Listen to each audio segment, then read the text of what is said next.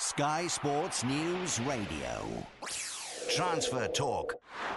I'm John Francis with all the transfer talk from the regional papers.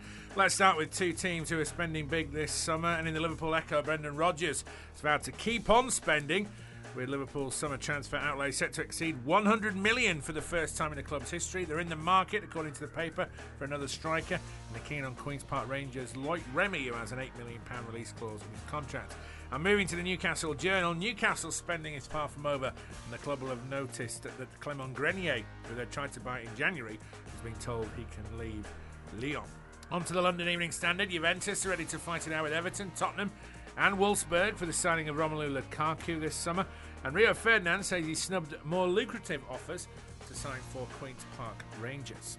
In the Express and Star, West Brom are believed to be close to settling on a deal to bring in Australian defender Jason Davidson after the left-back went walkabout from his Dutch club Heracles Almelo.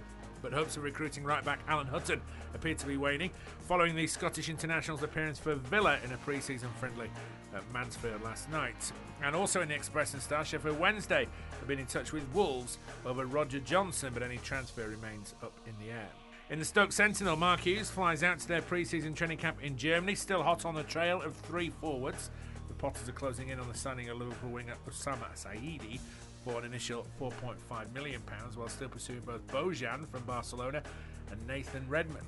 In the Lancashire Telegraph, Burnley is set to secure goalkeeper Tom Heaton on a new contract. And in the Derby Telegraph, Derby look to be edging closer to landing George Thorne from West Brom.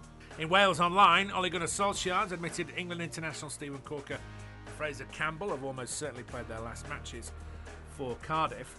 And in the Evening Gazette in Middlesbrough, where Kenneth Omaruo plays next season, will be primarily decided by Chelsea. The Nigerian international has been linked with a loan move to newly promoted QPR, but Borough remain hopeful that he'll return to Teesside once again for the coming campaign.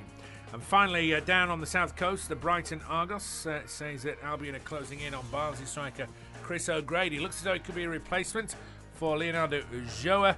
He's about to complete a record-breaking £7 million plus move to Premier League newcomers Leicester.